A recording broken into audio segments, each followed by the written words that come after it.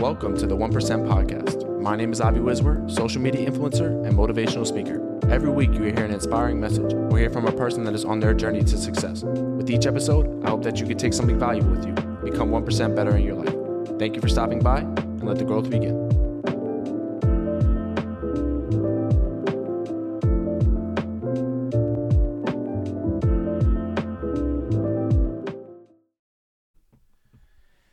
Yo, what's going on, everybody? Welcome back to another episode of the 1% Podcast. As always, I want to thank you guys for tuning in. Thank you guys for showing support.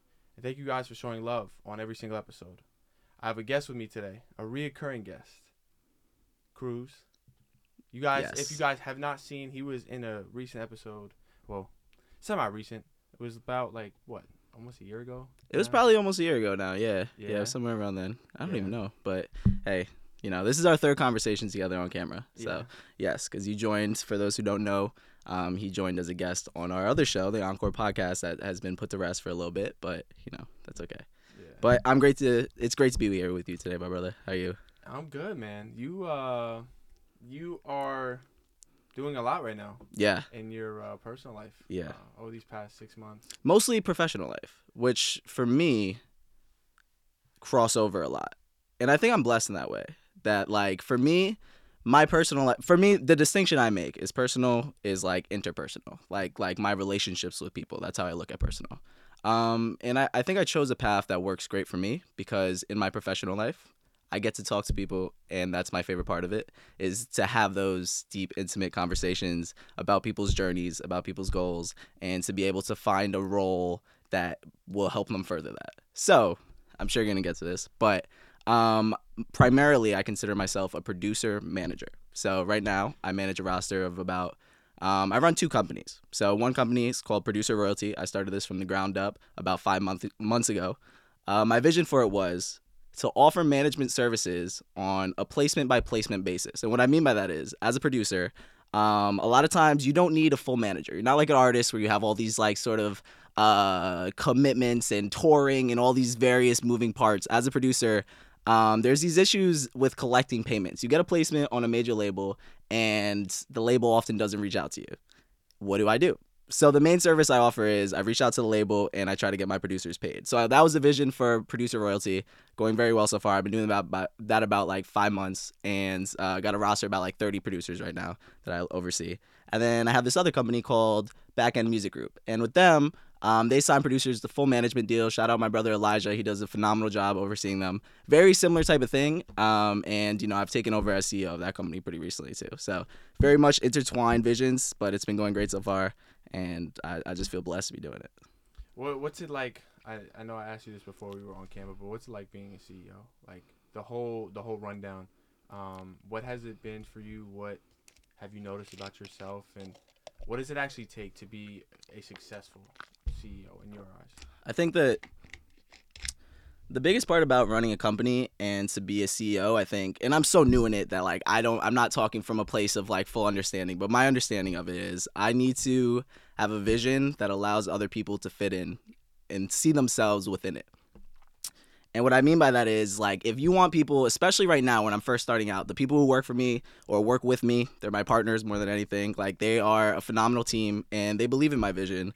And I try to give them space and opportunities to be able to work their skill set and put it within mine and to collaborate with them. So for me, I think that the most important thing is to just make people feel encouraged and welcomed and to stimulate them to really insert themselves and feel attached to the mission of it. I think that probably where most startups fail is that the employees don't feel attached to the growth of the mission. So it's you're not going to have that startup energy, that spirit that will take you to burst through to the next level of not being a startup. So I think that, I try to I reinforce more than anything how grateful I am for my team and how there is something, if you attach yourself to this now, there is something for you in the medium to long term, whether that's equity, a great role, you get to build relationships with amazing people right now. So for me, I think just I'm trying to embrace that sort of overseer, dot connector, and put myself in a position where I'm not working in the business, I'm working on the business. So And that's been the most difficult transition for me, I would say, is to like take the day to day and be able to delegate that and trust and have trust in people. It's interesting because when I hear CEOs and when I think of CEOs, I think of like nonstop work. 24/7. They're always on the clock. Yeah. And no rest. Has your schedule been kind of like that? Has it been very similar to not resting as much, or you're on the clock 24/7, phone calls and other things like that? Has that been a little bit of what your schedule has looked like? My schedule, there's not a single 10 minutes that goes by where I'm not thinking about something related to it. So like I especially in like the music space, and especially in the management space, like, and I have 50 producers I'm working with that all have placements on major labels, and it's just like all of them are reaching out at some point, and like if I want to build a good, and they're all new with me, so like making a good first impression and making like the first couple months working with me memorable and impactful and like feeling attached to like my company and my mission, like that takes a lot of time, and it takes a lot of like, I don't want to answer this message right now, but I should and I will. So I definitely feel like my schedule, I mean, like, I love it though. Like I started this conversation with, it's like having these conversations and being able to even be in touch with these people. And I've only been doing this I've only been in the music industry for a year, 2 years. Like I feel so grateful for like all of it, for most of it. And like I wouldn't rather be doing anything else. So it's like, for me, work-life balance can be really silly because if you like what you do, then why would you do less of that? Like, so it's just a matter of just being able to walk that tightrope where like you're always just at least in check with like whatever your North Star is, whether that's happiness. For me, I'd rather it be pride. I'd rather whatever I'm going through right now to just feel proud of that, because happiness is going to come in waves, and pride, I think we can all stand on that, true. So like for me, I don't want to get too caught up in the highs, and I obviously not the lows either. So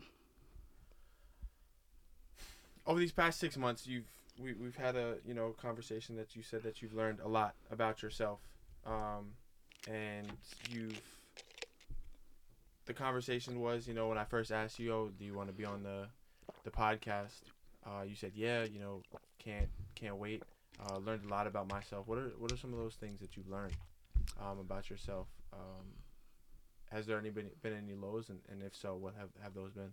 Well, first I want to say that like coming on this show is not something that like I'm necessarily like, I think this is like a form of therapy for me, and like not only will I get some content after this and an opportunity to reach a new, a little bit of a new audience and everything, but like this is an opportunity for me to think about questions that like I haven't really thought about, and it's very rare to find people like you who love to have these conversations. So first of all, I really want to say thank you for that. I appreciate it, and that. I really respect that. So over the last 2 months, so the question was, what are some things that I've experienced or learned about myself? Yeah. Because you said it's a form of therapy, so there's been must have been those tough conversations. There's a lot. Went through a breakup like 6 months ago, and in that relationship, I would say that I was going through some loss of myself. I am somebody that's very much a people pleaser. We had this conversation, I think, last time, but like I really find myself turning into somebody that the other person across from me wants me to be or has an expectation of. So for me, the biggest thing has been just sort of taking a lot of alone time, and then also putting myself in rooms where I feel like I relate to people. So I think that the most powerful thing I've done recently is when I go to an event and I meet somebody, I like their energy, I fuck with their spirit, I think we could build and work off of each other in some type of way. After that event, not only do I get their contact, I look them in the eyes the entire time, and like, I express whatever positivity I feel towards them. I invite them out the next time I go somewhere. And I've been doing that over and over and over again. And I think a lot of people have like too much pride sometimes. Like maybe if they're going somewhere by themselves, they don't want to invite somebody that they just met by themselves, like, to go. But like for me, like that has snowballed into like a cycle of finding people that like and surrounding myself and creating a new circle. So like for me, the most powerful thing for me has just been showing support and like inviting people to come out with me. And it seems like such a simple thing, but like I don't think enough people think I have to know you forever to invite you to this next event, like, and stuff like that. So that's been great. What's another thing I learned about myself? I learned that I really need to just find more habits that suit me. And that's an obvious, simple answer. But like, I think that like I need to find more time to just sit down and reflect and not be overcommitted. So like, I have such a personal relationship type of job industry, and I need those like to come up with creative new ideas. You need that alone time that like maybe that's first thing in the morning, first 2 hours. For me recently it's been like from like 11 p.m. to like 2 a.m. on like Saturday nights. Like, so putting that time I was usually out to the side and like spending those times like ideating and stuff. Like, so I just learned the importance of really, you know, having that alone time and using it to be creative and putting everything else on hold for that time. I like your first point in regards to where you kind of you talked a little bit about just being able to spend some time with somebody that you just met. Yeah. And I think that's like incredibly important, just because I guess one thing that I think is overlooked sometimes is if you like somebody's energy, there's this whole stigma of, oh, you need to wait a certain amount of time to rekindle with them or see them. Yeah. And obviously too much sometimes could be too much. Yeah. But it's just like this feeling that you get. Like, your body will literally tell you how you should be reacting or interacting with this person. Yeah. You know, most of the times it's like we have this gut feeling. Oh, you're going to like a date or you're going to an event. And all of a sudden, you just get like this pit gut feeling, and you're just like, well, maybe I'm anxious, I'm nervous, yeah. But sometimes your body is telling you something, and sometimes we need to listen to that. And in those interactions, I guess, like you said, just putting your pride to the side. As humans, and especially as men, we can be extremely prideful, where it's like, oh, I like hanging out with this person, so I'm gonna, I'm not gonna let them know that I'm interested or I care about them, or and it's such a messed up way to think. Yeah, and I stick out like a sore thumb in like a lot of hip hop rooms because I'm the one that is the most active in this room, trying to engage with everybody and coming across weird to some people. You don't understand how people can be confrontational in certain rooms in hip hop. So it's like I invite people out, and then they're the guy that's like feels too cool to be the person in the front of the stage and like supporting the random artists and all that type of stuff. And like I don't know, I'll be the guy. I'd rather be. I like being in a new room. All right, this is something really powerful that I've done recently too. So when you enter a new room and you don't know what the room is like, you don't know anybody in that room. I go to a lot of things by myself, or at least I was a couple months ago when I first was out of the relationship, and I just wanted to find new people. A lot of times people wait. They go into the corner. They walk in. They go to the back corner. They maybe get a drink at the bar. They're kind of looking around, trying to scout it. Blah blah blah. My thing is now, as soon as I walk in the room, first person I see, I start a conversation with them. Wow. Insert them. Pretend like or act like that this is a room that I belong in, and I have something like I'm not the... People notice you, whether you think it or whether they notice you or they know that they noticed you.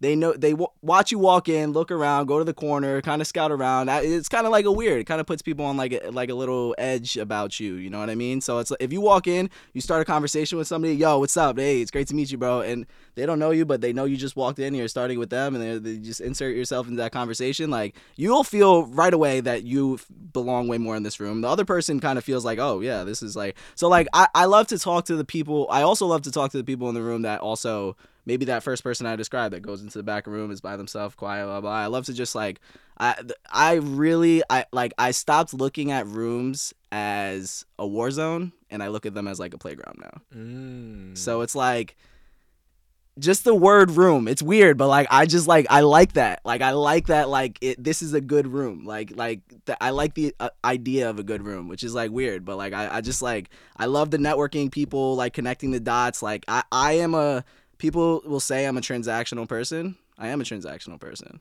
but I don't really see anything wrong with that. I see that I have my goals, and I love to play this game of like who in here can help me achieve them. And like, I've learned that, maybe sometimes like at first when I first started having conversations with strangers, and like, I would be fishing for something that would immediately feed my like what I'm looking for. But like, especially as an entrepreneur, you have so many things you're trying to achieve. You never know what this person could say to you that like will help you. You never know what's in them. So like looking at everybody as an opportunity and a book and like I want everybody that's in my close circle to be better than me at something. Something.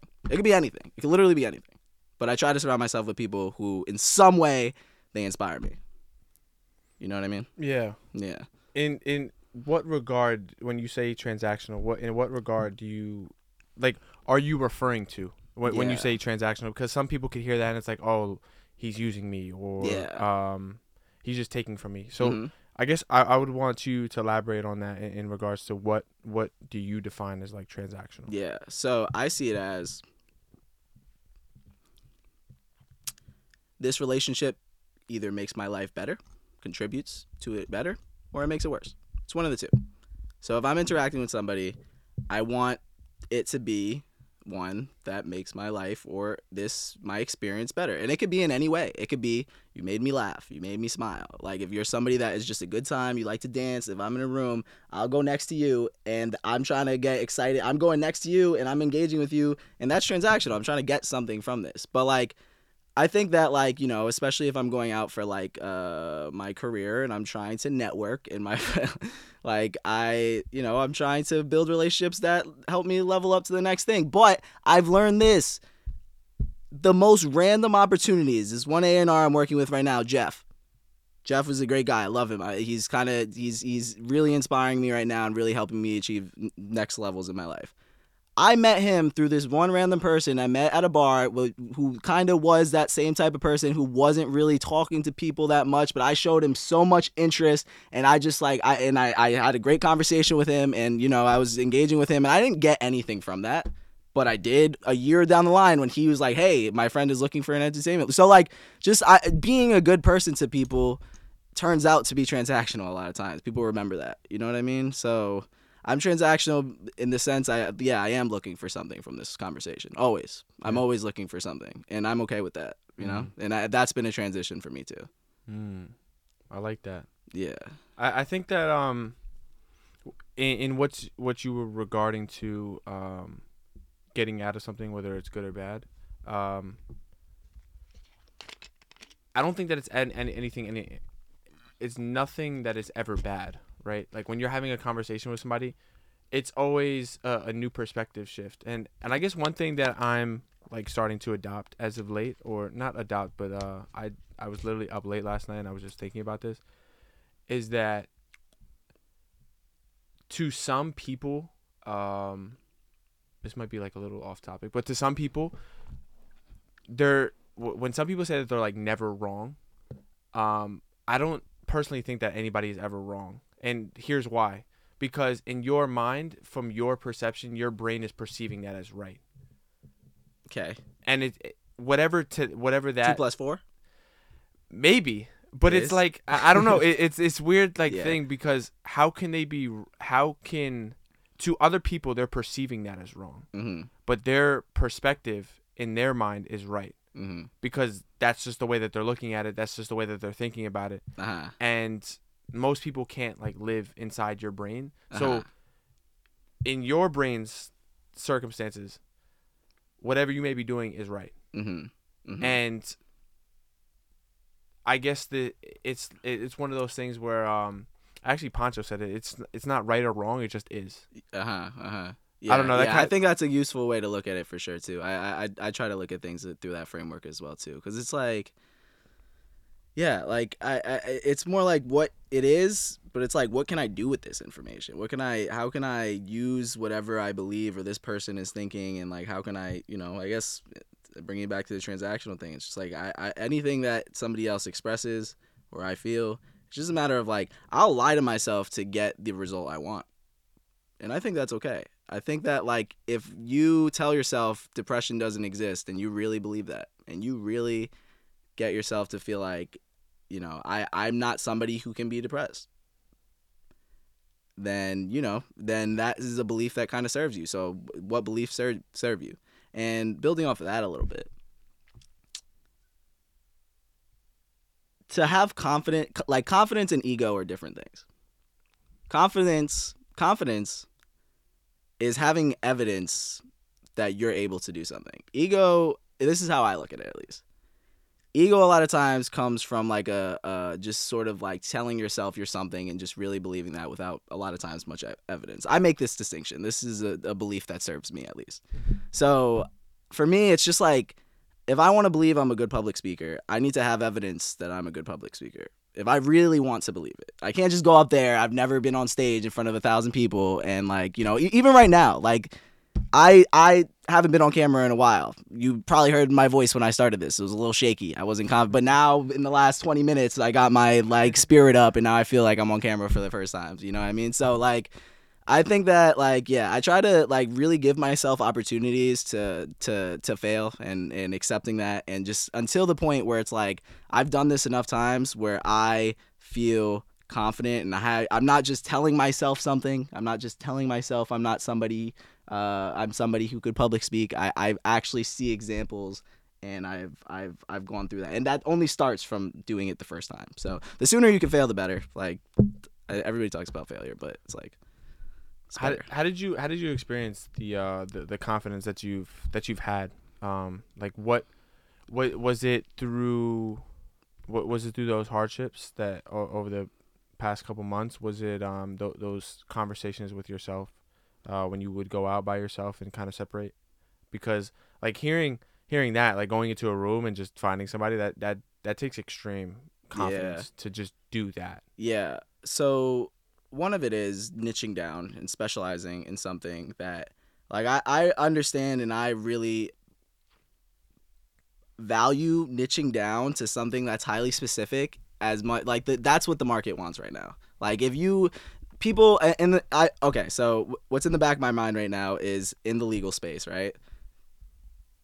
People think that if I'm a lawyer, if I say I do personal injury and I do malpractice and I do entertainment and I do this, like people think you'll get more clients. You're not going to get more clients from that. It's actually the opposite. I'm reading this book called The Game Changing Attorney. It's about basically that, or I read it. The value is in the niches. There's people who are truck accident attorneys, and they're very much specifically for truck accidents. So you put that in a paper. Somebody sees truck accident attorney. If they look up truck, I've been in a truck accident. There's only 2 people that do that. They're going to go to you. You're going to get a ton of value from that. So I'm doing that right now in the music space. When I was talking to people when I got into music, when I was getting into law school and stuff, I was like, I guess I didn't even talk about that. But if you don't know me, I'm about to be a lawyer next year. I'm in my last year of law school, going into music law specifically. And this producer business was something that I'm using to build a foundation off of, so I have a client base and a roster and understanding and a connection in the music industry when I become a lawyer. So Scott does it all, basically. Yeah. So I'm sorry this is a long-winded answer, but what I'm trying to say is my goal right now, and reason why I've been able to move so fast and grow so quickly, is because I've niched down to not just music. I've niched down to not just hip-hop, to producers. So I'm going to be the only producer lawyer that exists. I'm going to be the only person that brands himself as that. There's not any that exists besides the one that I worked for, and he's known as like a producer lawyer, but he doesn't brand himself as that. So I learned everything through him. Shout out Adam Friedman. So if you niche down in something and you feel really confident in that thing and it's a rare skill, you're going to gain confidence. Like, that's it. So I know I'm in a privileged space. If I go to a room in a music, if I go into like a showcase and I introduce myself, hey, I work on the legal side of the industry. Basically everybody kind of wants like to meet me for the most part. And that's not like, I'm not trying to be like arrogant about it, but like you don't meet people who are in that space. So I think that the more like people try to just be individual and create a unique skill set, and that you are able to practice, the entrepreneur's journey is one of 1,000 pitches, 1,000,000 pitches. Like you have to keep practicing your pitch. When I worked at this company called Rec Philly, I worked at the front desk. It was a creative incubator with like 1,000 creatives. So every day I would practice my pitch all the time. And until I like got it down and I noticed, when I said it this way, this person's attention propped up a little bit. And when I mentioned this, and when I like left this detail for the end, it worked better, like all that type of stuff. So just paying attention to like how really like practicing your personal elevator pitch and writing it down is a huge thing. So yeah, I guess that's one way I gain confidence, is just knowing that I actually contribute unique value. And niche down. Like I really can't, like I really think in this market you just everybody's got to niche down if you want to find quick success. Yeah. Which is opposite of what people think. Yeah. I guess I'm trying to think about how that could really relay into other aspects, whether it's not just music and and like niching down in whatever it like maybe podcasting, becoming the best at anything in particular, just as specific as you can get. I think that usually works. Yeah, but some people in terms of like to some people, I wouldn't say like in the business space, but like something that I hear often is when they're creating like content, they hate like niches. Like they hate they just I want to be the brand, you know? Yes. And instead of like whatever I'm doing. Like for example, yes, this is a self-improvement podcast. Some mm-hmm. people would be like, "Oh, like I don't want to just niche down to just self-improvement because mm-hmm. of potentially one, how many people may be doing that, or it's like you see like a Logan Paul where it's just like his podcast. Yes. Is Logan Paul. Yeah. You know, it's just him. Yeah. Bring anybody on and whatever, they can have deep conversations. This is how I look at it. So, and I completely respect that. But I think you can only do one thing exceptionally well at a time. You can only develop one skill exceptionally well at a time. So, to get in, let's look at Kanye. He got in through the door through producing. That's what got him in. He put his all into being the best producer he can. Then you got in. Once you get that first thing and you get really good at it and you're in the door, then you can start exploring other things. But until then, you have to start somewhere, and you need to have one thing that gets you having the conversations. You can't start as a generalist in really anything. I mean, some things maybe, but like I think the best way to get into most things is to niche down as much as possible. And then once you're in there, learn that skill. You don't have to necessarily master it, but once you get in there, then you can start learning another skill. And then that's what an entrepreneur does. I mean, start with something, you understand how to make something, and then once you get there, now I have to learn how to market that thing. Now I have to learn how to build a team, and now I have to learn how to do X, Y, and Z. So it's like, well, YouTube, you can learn how to do anything. But yeah, so I do think it takes time to get to that point where it's like, you know, you don't want to be a one thing person, but I think especially in the content space, you got to be. And then, like, because especially the way the algorithm works, like, I'm in the producer space. I think every producer has seen my content because it's targeted towards producers. There's not that many producers, you know what I mean? So it's just like, it's come across your feed at some point. If I put, like, so if it's good quality, it's going to get in there. And then I don't want to be just a producer lawyer either. That's just where I'm starting. And then everything else is going to start getting, you know, building around that once I'm in there. So what are some other things that you want to embark on? On the legal side, I think that, you know, just anything in really music. I mean, like, people told me it was unrealistic to want to go and be a music lawyer, and it's better to just be entertainment generally or intellectual property. But I don't really have any interest in any other section. So just in music in general. And I think there's, as my life picks up, I really like building companies. Or I think I will like building companies. I'm so new at it, but like I like building systems for things, and I like the interpersonal side. So wherever that path takes me, I don't know where that's going to take me necessarily, but yeah, I'm not sure exactly, but we'll see where it goes. I like everything falls into line nicely for me usually, so I guess we'll see. The unrealistic. I hate that that line when somebody says that it's something is unrealistic. Yeah. Yeah. When it's, you know. Yeah. I guess it's in that regard. It's I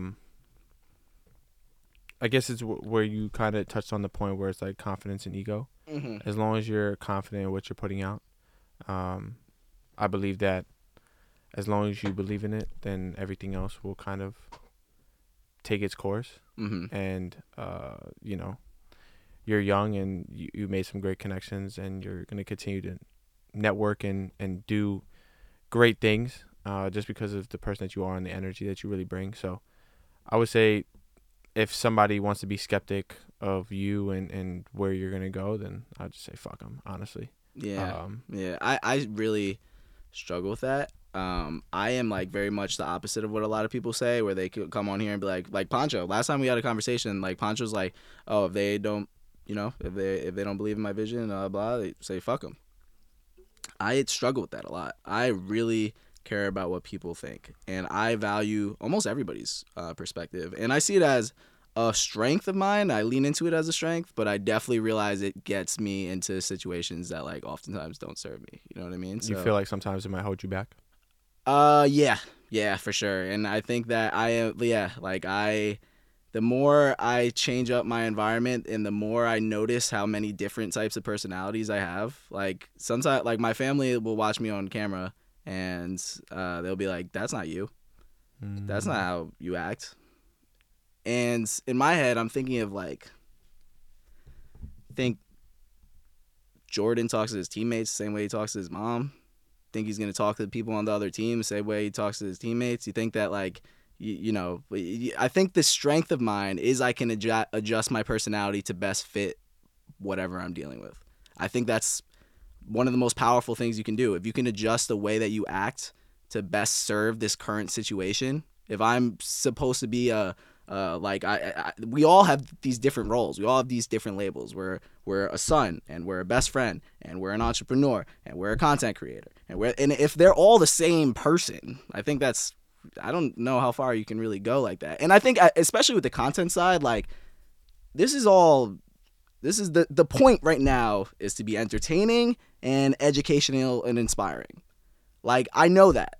Now, the entertaining part is something that, like, with a lot of, like, I need to put on a little bit of a show.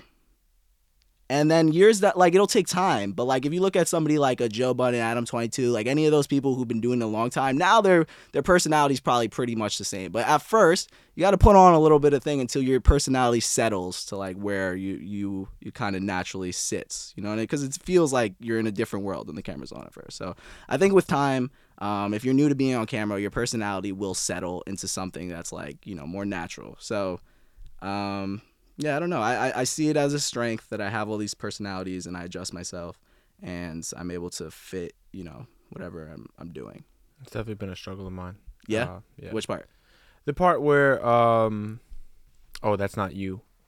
And that's like something that I've been like battling recently. Hence the reason why I haven't really posted like a YouTube video in like a month. But just like those silent battles that you really kind of have with yourself, as people know me, and I'll probably elaborate this either on like another episode or, because at some point I would like to address it to everybody, but kind of making that distinction that people see you for sometimes what you are or like what you present, right? They see me and what I promote as, 1%, like, self-improvement every day.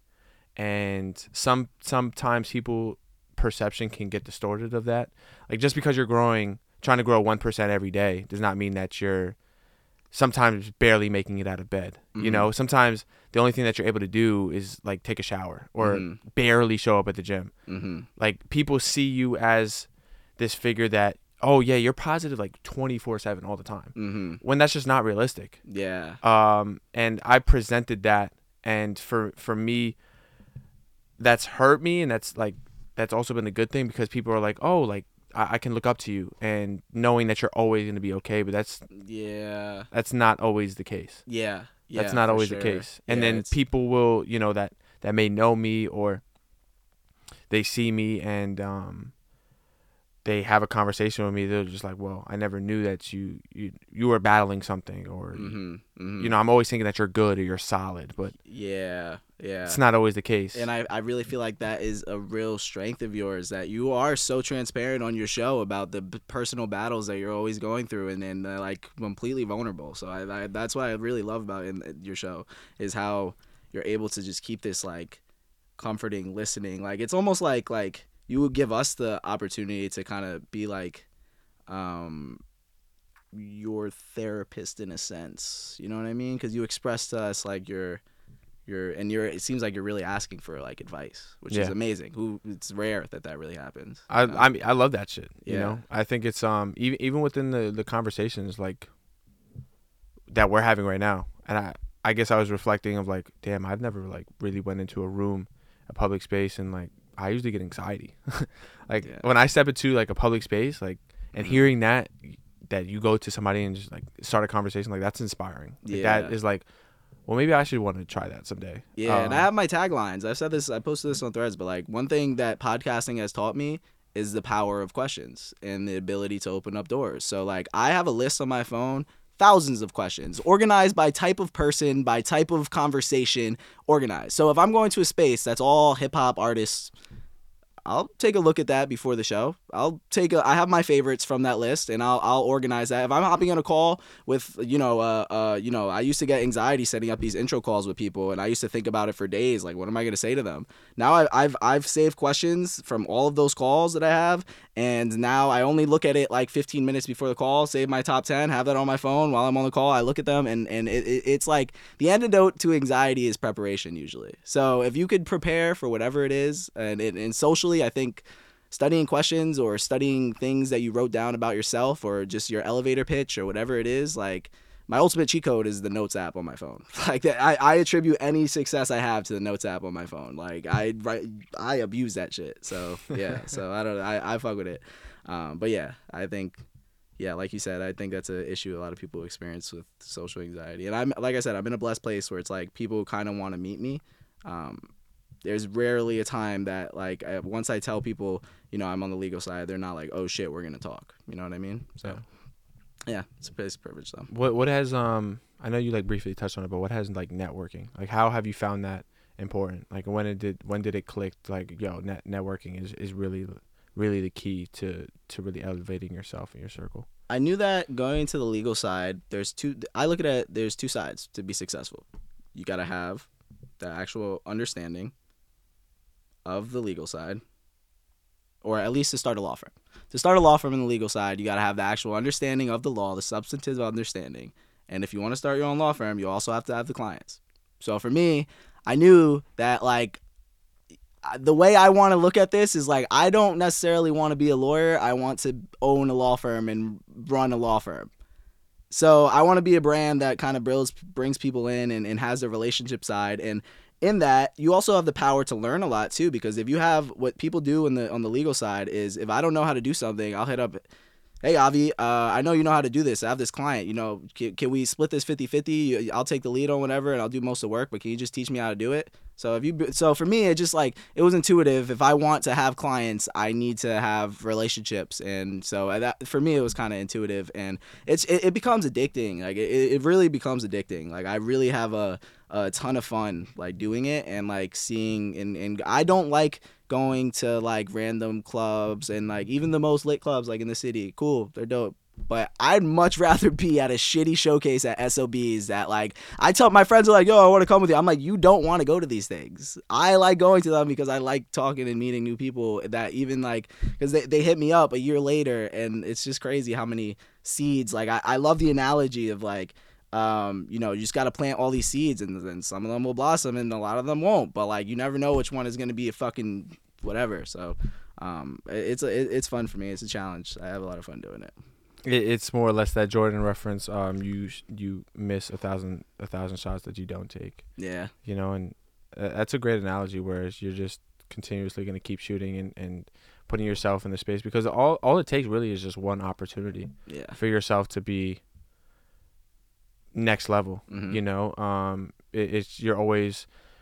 I forgot who said this, but you're always like one guest. You're always like one meeting. You're always one interaction like away from that ideal scenario that you really want to be in. But it's just having the confidence enough to, okay, I'm just going to continuously doing it one more time. Yep. And just one more time and just one more time. Until that luck gets presented to you. Yeah. And then it's not luck though. Then it's not necessarily luck. And even if it is luck, you need to have the skill set to convert that luck into something. Like a lot of times luck walks right by people, and they don't have the skills to actually convert that lucky opportunity into something, whatever you want to call it. Right. So it's like you got to have you got to plan like for the luck to come in. Like you can't just like, oh, the luck is here, now it's time to figure out what the fuck I'm gonna. Yeah, so it's always crazy how it's just considered luck, right? Yeah. But not many people see the shots that you've been taking. Not many people have seen, like, for example, the things that you go to that maybe your friends don't want to go to. Yeah. Or just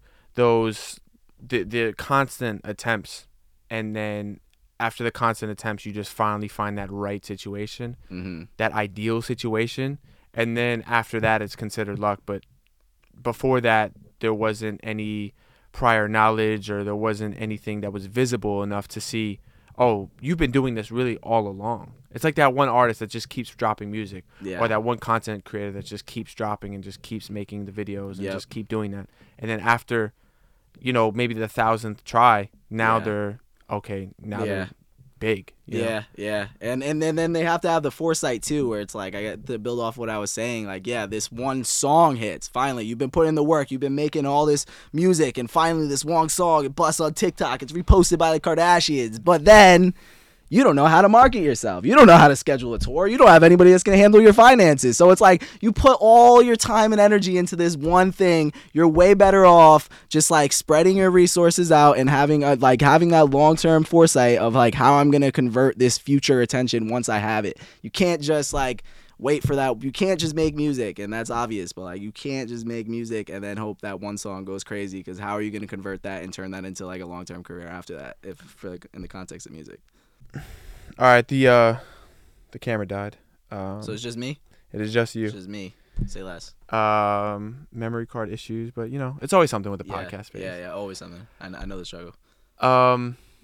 Last question. I usually ask all the guests, what is something that you want to become 1% better at within your life? I know I asked you this last time. 1% better at every day for like something I'm working on? Yeah. Did you ask me this last time? I did. I think I might have, actually. I don't know. Honestly, I'm not sure if I did. In the event that I didn't, what is something that you want to become 1% better in? I want to become 1% better as a leader, and by that I mean I hosted my first company meeting on Wednesday, and like I said this earlier, but like I really, really appreciate the aspect of being able to sort of inspire and be a representative, like an embodiment of certain values. Like if you want a company to have these values in the long term, like to grow and scale, like there has to be that key person of influence, is the term I like to use. Shout out Daniel Priestley for coining that. But there has to be that key person of influence that is the literal embodiment of all those things, and is able to meet people. And even when I get to the point of like I'm a significant figure that like I meet somebody, it's a big moment for them, I want to still have that personal like touch to everything that I do. So I want to keep getting better at just being able to voice myself and express my beliefs and values, and like make meaningful interactions. I don't even know what words the word I'm using is leadership, but like I guess like, do you know what I'm trying to say? Yeah, I figured. I'm putting it together. Yeah, and I just want to make people feel good, through business primarily, but in my daily interactions as well too, like whether it's not related to business. So that's how I feel. I appreciate you coming on. Thank you so much for sparking this dialogue, because I learned a lot about myself. Yeah. And I'm looking forward to watching this and continue this type of conversations. We'll have to do a part 2. I'm down whenever. In literally the future. whenever. Literally whenever. Yeah. So I don't know. Maybe 6 months to a year from now. See exactly what space you're in. Mm-hmm. Say less. I'm going to do. Thank you guys. It might be close. It might not be close. Let me see. I want to be able to end it off in a. Oh yeah, that is very close. Sorry about that, guys. Probably cut this part out. I appreciate you guys rocking with us, man. Thank you guys for tuning in. Thank you guys for showing support. This is the 1% Podcast. I'm out. Fire, bro. Thank you. Thank you. You're an amazing host. Thank you, brother.